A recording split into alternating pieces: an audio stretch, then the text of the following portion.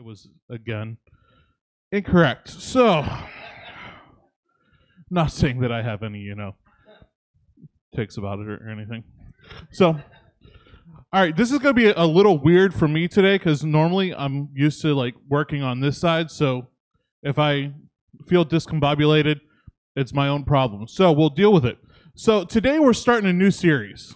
Today we're starting a series called Prayers of the Saints. And so I'm a history guy. I love history. I think history can teach us so many things. I know people hate history, but I love history because when you look at history, it tells us how we got to where we're at, and it also helps us to look at how we got to where we're at, but also the why and how we can learn from it so that we don't make the same mistakes that led us to that place. Because oftentimes there's lots of roads and bridges crossed on the way through history that we would, if we had the choice, would go back and not cross or not make those same choices that we made. So today we're going to look at some of these people that we call church fathers, and we're going to see how we're going to look specifically at some of their recorded prayers and how they continue to point to Christ. And so today we're going to look at the prayer of Polycarp. Polycarp, history and tradition teaches us that Polycarp was actually a disciple of the Apostle John. Now, the Apostle John, if you remember, he was the one that is recorded as the disciple that Jesus loved. He also wrote a couple books of the New Testament. He also was specifically the book of Revelation. And it's also believed that he's the only apostle to die a natural death. And when I say natural death, we also need to remember that he was boiled alive in oil. So you always have that. So some of you guys will catch that in a second. If you've ever splashed boiling oil on your hand or any fryer type oil on your hand, you understand that does not tickle. Man, I feel like I'm just like all over the map today. I apologize for that. So anyways, the prayer of Polycarp that we're going to look at today as kind of our launching point was recorded as he was being prepared himself to be martyred, to be burned alive at the stake. In which that's actually, he actually had a vision of that previous to him actually being burned alive. He actually, because normally they would murder them by having them eaten by wild animals in the Colosseum, but he had seen this thing, and because of the just different situations, the vision that he had came to fruition. His prayer reads like this: Father of your beloved and blessed Son, Jesus Christ, through whom we have received the knowledge of you, I bless you, that you have counted me worthy of this day and hour, that I might be in the number of the martyrs. Among these may I be received before you today in a rich and acceptable sacrifice, as you have beforehand prepared and revealed. Wherefore I praise you also for everything. I bless you, I glorify you, through the eternal high priest Jesus Christ, your beloved Son, through whom, with him, in the Holy Spirit, be glory unto you both, now and for the ages to come. Amen. So this is the prayer of Polycarp, and like I said, I'm going to use it kind of as a jumping off point. I'm going to pull little phrases out of it as I point back to what I'm going to use as our primary scripture today. Our primary scripture comes from 1 Peter chapter 4, verses 12 through 19. They read like this: Beloved, do not be surprised at the fiery trial when it comes upon you to test you, as though something strange is happening. But rejoice insofar as you share Christ's sufferings, that you may also rejoice and be glad when his glory is revealed. If you are insulted for the name of Christ, you are blessed, because the Spirit of glory and of God rests upon you. But let none of you suffer as a murderer, or a thief, or an evildoer, or as a meddler. Yet, if anyone suffers as a Christian, let him not be ashamed, but let him glorify God in that name. For it is time for judgment to begin at the household of God, and it begins with us. What will be the outcome for those who do not obey the gospel of God?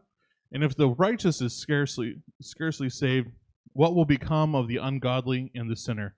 Therefore, let those who suffer according to God's will entrust their souls to a faithful Creator while doing good. So today I'm gonna go about this in more of a old school style. I'm gonna look at it by kind of like by phrase and by verse or by idea instead of just going with a generalized thought. So you can pull up the notes. They are on our website, elementlife.com. So you can go there to look at them. So our first part, 1 Peter chapter 4, verse 12, it reads like this: Beloved, do not be surprised at the fiery trial when it comes upon you to test you, as though something strange were happening to you. See, as we were looking today at the prayer of Polycarp, according to the account of his death, was actually arrested, and he was given several specific moments in which he could renounce his faith, in which he could renounce God. And one account says that he was sitting before the precept, and the precept said to him, "Really, what harm is there in saying, 'Lord Caesar,' and offering incense and thus being saved?" And Polycarp's reaction was, "I'm not going to do what you counsel me." And they actually kicked him out of where, when he said that, the tone he used was so defiant, according to the history, that they actually kicked him out of the room that he was in.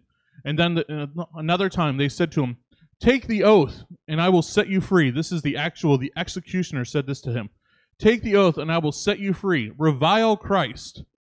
And Polycarp's response, and I love this, it says, "For 86 years I have been serving him, and he has done me no wrong. How then dare I blaspheme my king who has saved me?"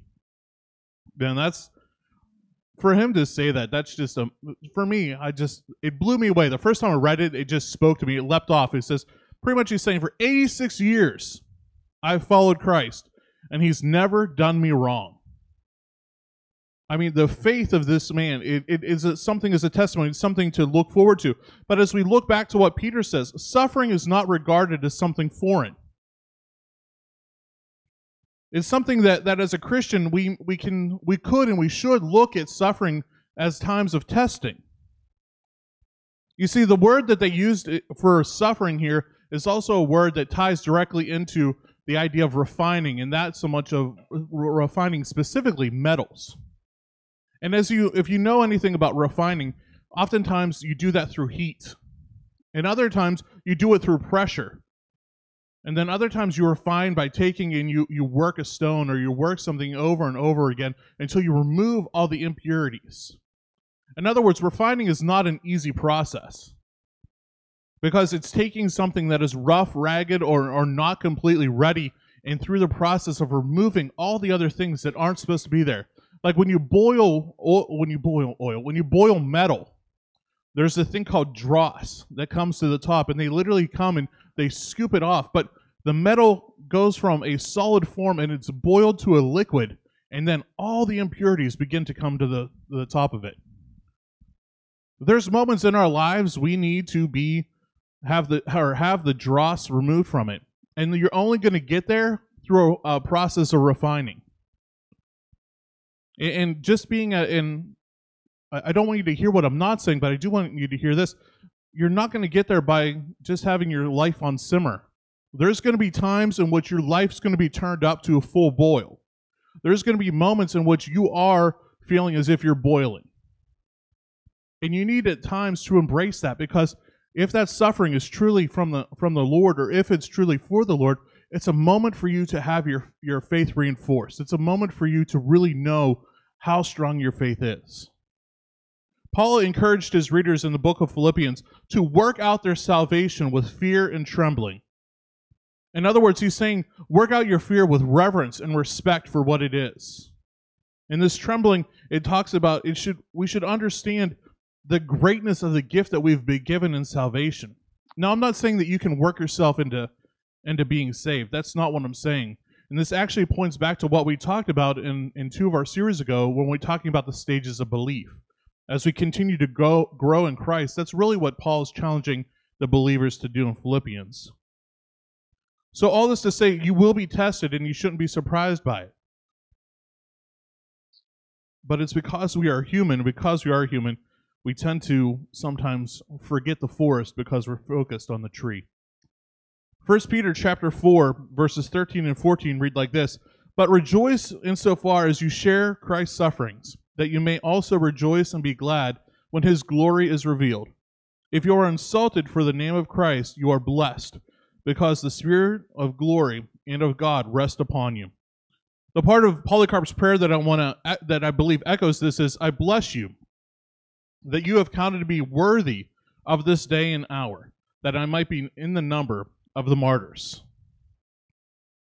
No one wants to rejoice in suffering. Well, specifically, when they're suffering for Christ, but this is the exact attitude that the early church had. They rejoiced in suffering for Christ. There's many examples throughout the New Testament where the apostles are doing that exact thing. They're rejoicing.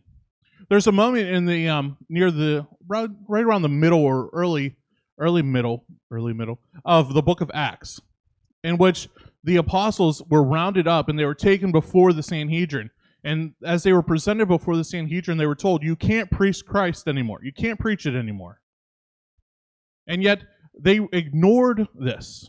And so they were taken again and they were whipped. And when I say whipped, I'm not just talking like a little tap or having a spoon broken on your bottom. Not something that ever happened but to me before. Or some of us may have been whipped with a belt. And I'm not saying that's a good thing. I'm just saying some of us may experience that. But when you read whipped in Scripture, you need to understand that this wasn't light. We're talking this was whipped many times with something called a cat of nine tails. You may have heard this as you heard about Christ. They would whip you to the point where your back would literally have flesh removed. And they're at the end of this, they're like, yeah! I'm not sure it was like, yeah, I'm more sure it's like, ugh. But some of you guys get that in a second, but it's all right. They rejoiced, not so much that they were happy that they suffered. They weren't happy, but they were happy at the honor. Because for them, suffering for Christ showed that they were following what Christ had told them to do. For them, they found honor in something that's crazy to us. And this idea of rejoicing, I think of the story of Paul and Silas. These two gentlemen, that they were on a mission trip and they were locked up in jail. And so they decide to have a worship service. They start singing. I've been grounded a couple times in my lifetime. The words that were coming out of my mouth were not worship songs. And that was me being grounded in my room with all my Legos. I played with Legos when I was grounded. And I was still allowed to have all my books, still allowed to, I got fed dinner. These dudes were in jail, and they decided to take a moment and sing praises to God. I mean, Jesus himself told us this. He said, if we associate ourselves with him, that we're going to experience these moments. Jesus says that the world hates me. And if the world hates me, the world's going to hate you.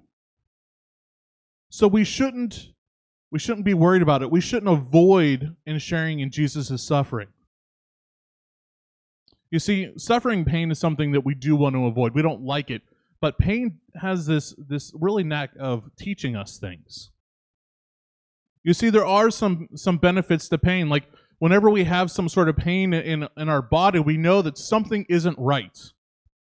It points to the fact that something needs to change. Say your joint starts to hurt, you're like, that ain't right. You step funny, you're like, I have a twinge, there's something wrong. Your muscle's sore. Something you did caused that to happen, so it brings attention to it. The other thing that pain does is it's a teacher. As I talked about history, we learn from our mistakes.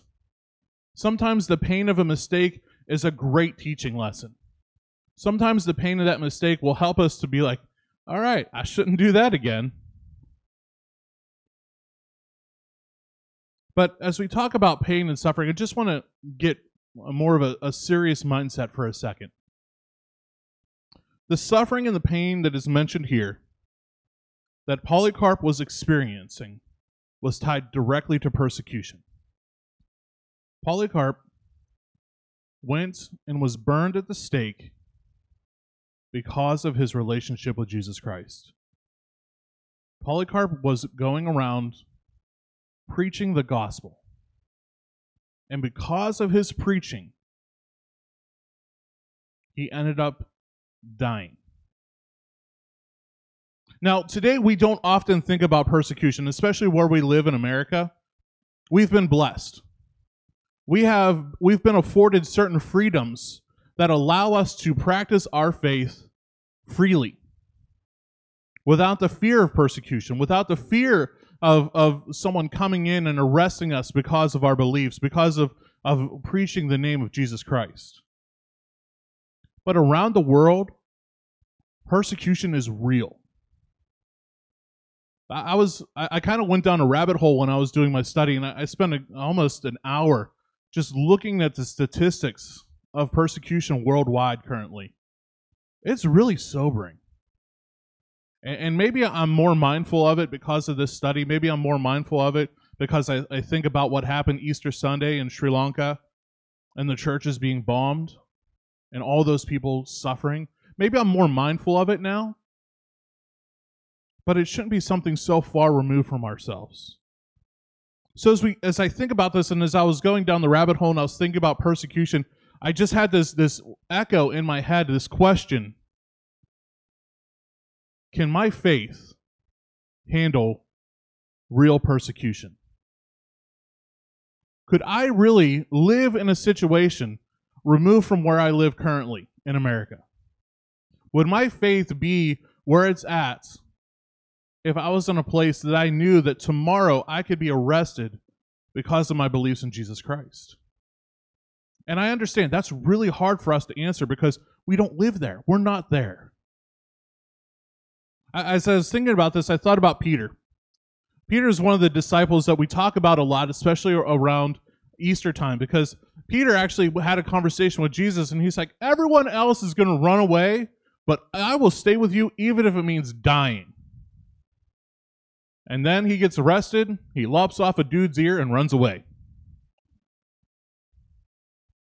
And then after that, after Jesus is arrested, he follows behind, and then he stands where this trial is happening, and this girl, the servant girl, comes up to him and says, hey, aren't you one of his disciples? And he denies Christ 3 times.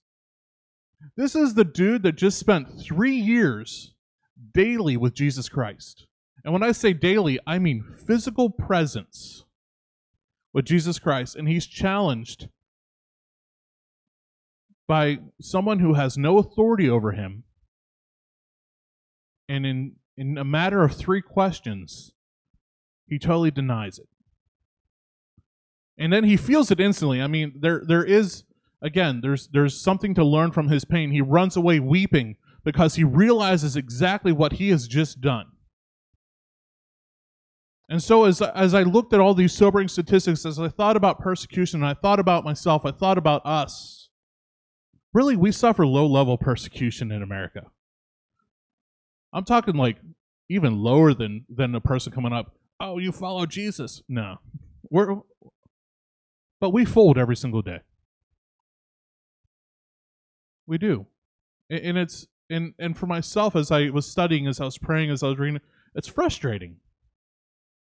Because I should know better. But I fold. And I think many of you understand that because there's times you fold too. But the awesome thing is, Peter was restored. Jesus reached out to Peter specifically after his resurrection and had a moment with him on the beach, and he restored Peter. And then Peter comes back and he preaches a message on the day of Pentecost in which several thousand people come to faith in Jesus Christ. So we can celebrate that. But I also think that we need to have a realization about, where does your faith stand? If you really truly pushed on your faith, would you crumble, or would you be able to stand strong? 1 Peter verses 4, 15, and 16 read like this. But let none of you suffer as a murderer, or as a thief, or an evildoer, or as a meddler. Yet if anyone suffers as a Christian, let him not be ashamed, but let him glorify God in his name. If we suffer, it should be because of our relationship with Christ and our closeness with Christ, not because of evil. That's really what Peter's trying to say here in this passage, or this portion of the passage. He's saying that not all people that suffer because of Christ. Sometimes we bring that suffering on ourselves. Sometimes the suffering we're experiencing is because of the consequences of our sins. And he's challenging the people, he's challenging the readers of this passage that we need to move beyond that point of letting these things trip us up. And that's really what the challenge is as I looked at this passage, as I read this today. And when talking about sin and the difference between the pain and suffering of sin and suffering for Christ, there really shouldn't be a question in your mind. Like, you should know the difference between the two. As I was really just reading this, again, it's just this echo of persecution. There's no shame in suffering for Christ. We should feel sorry for those that are in persecution, but we shouldn't pity them. Just as what Peter says, if you are suffering for Christ, let him glorify God in his name, and let him not be ashamed. 1 Peter 4, verse 19, therefore let those who suffer according to God's will entrust their souls to a faithful Creator while doing good. There's a line there that I read that I was like, man, this stinks. Suffer according to God's will. We don't always get to see the big picture. We don't always get to see what our suffering is actually going to do for other people. And that may seem like you're like, I don't care about other people. I'm suffering. And that's an honest answer. But you know, the persecution of the church, the persecution of the apostles, they were pushed out of their towns. They were pushed out of Jerusalem specifically because of the level of persecution. And you know what happened because of that? The gospel spread. Because they were unallowed, they were pushed out, they were persecuted, they were hated, they were hunted. In Jerusalem, they went out and they were able to fulfill what Jesus had commanded them to do. Go into all the world and preach the gospel. Sometimes you suffer to push you out of your comfort zone and do what God has called you to do, to fulfill the will that He has for your life. So sometimes that pain is there to spur you on. Sometimes it's the kick in the pants that you really need so that you can actually succeed in what God has called you to do. We're called to entrust or commit ourselves to God in faith.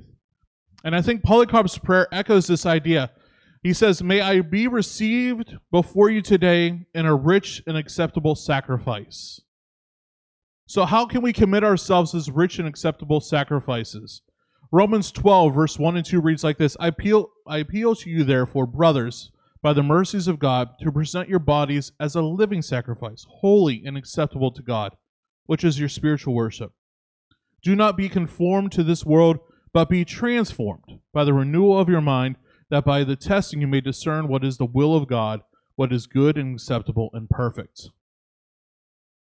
We're called to be holy. Holy means to be set apart. And we're called not to be conformed to the patterns of this world. We're called to be different. We're called to be Christ-like. And the word that is used here in the Greek for to be transformed, it's actually mesomorpheth, which means metamorphosis, and I can't say that very well. Metamorphosis. There we go. And if you guys remember from, I don't know, I think it was in 3rd or 4th grade where we grew the little the butterflies.